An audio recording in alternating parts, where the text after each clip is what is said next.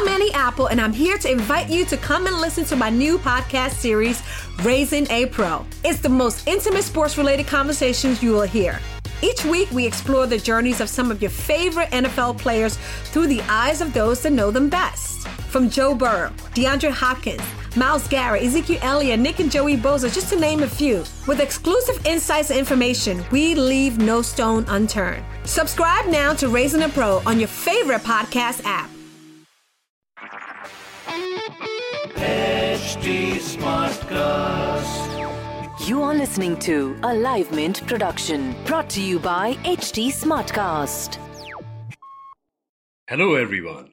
This is Aresh Shirali from Mint, and I'm here to introduce you to our latest podcast, Mint Views Daily Dispatch.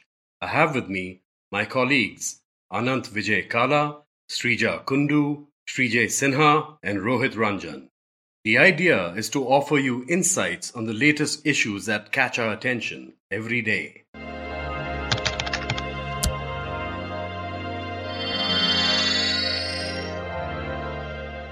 Welcome to Mint Views. What are we going to talk about? Well, coronavirus. What else? There are over 100,000 detected cases worldwide. Over 4,000 people have died so far, and it has spread to over 100 countries. The World Health Organization has finally declared what it was obvious to everybody else, what it was, a pandemic. What are the implications? That's what we're going to talk about today, and what it means for the economy, for society, for all of us. Let's start.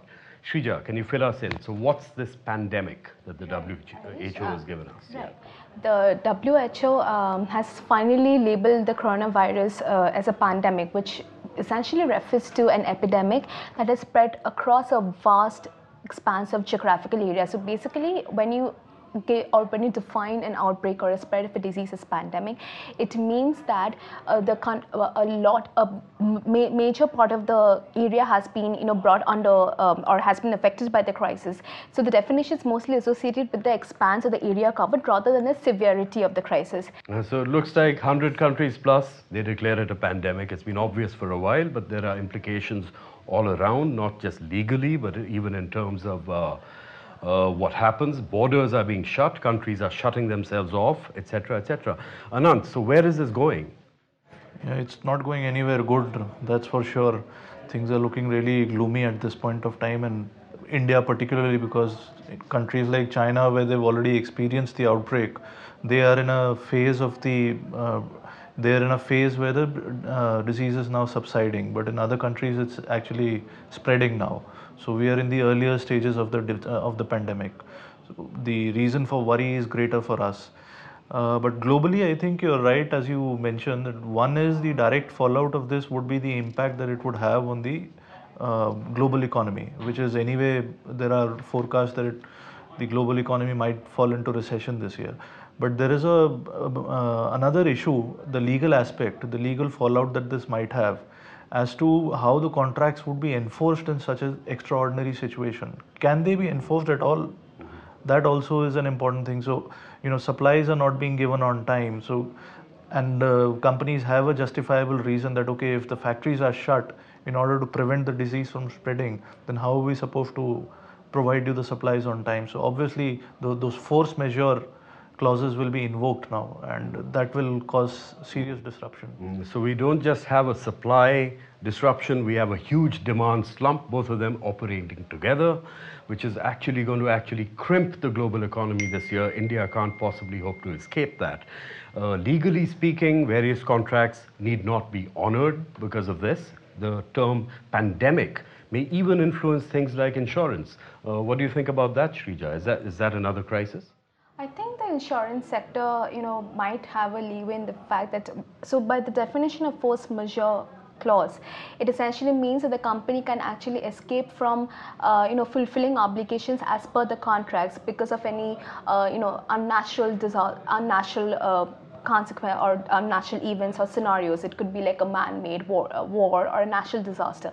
So the COVID virus, when you define or when you describe it as a pandemic, could essentially fall into that category. So my worry is that the insurance sector might actually invoke that clause. So the insurance model works itself. It works on a model where you have hundreds of people subscribing to the insurance, but only a few claiming insurance. Correct. It's only then that the model itself would be viable.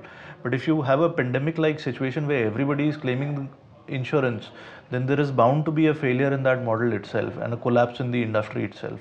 So there is a high likelihood, or there is certainly a probability that insurance companies would be preparing to decline claims. Correct, and that's purely because it's been labeled a pandemic. So labeling of a pandemic is just not information. It could actually have real effects on contracts of various sorts, not just supply contracts, also health contracts, insurance contracts, things like that. So it's a dangerous situation right now. Pandemic, it clearly is. It still seems to be spreading, and containing it seems to be the priority across the world, as it should be. That may come at the cost of actually cramping down or curbing activities, commercial activities, and so on and so forth. And that is probably what everybody needs to do. We may also need a coordinated global response to this crisis, not just in terms of health, perhaps in terms of economic policy as well. That, of course, would be very difficult because we know how the world is moving right now. We just hope we are able to contain this before it gets too late. Thank you. That will be all for today. Tune in tomorrow to get your dose on Mint's editorial discussions. If you have recommendations or any issue that you would like us to discuss, please send in your suggestions to podcasts@hindustantimes.com. For more on Mint views, you can follow us on Twitter @Shrija Kundu. This was a Live Mint production brought to you by HT Smartcast. HT Smartcast. I'm Annie Apple, and I'm here to invite you to come and listen to my new podcast series, Raising a Pro. It's the most intimate sports-related conversations you will hear. Each week, we explore the journeys of some of your favorite NFL players through the eyes of those that know them best. From Joe Burrow, DeAndre Hopkins, Myles Garrett, Ezekiel Elliott, Nick and Joey Bosa, just to name a few. With exclusive insights and information, we leave no stone unturned. Subscribe now to Raising a Pro on your favorite podcast app.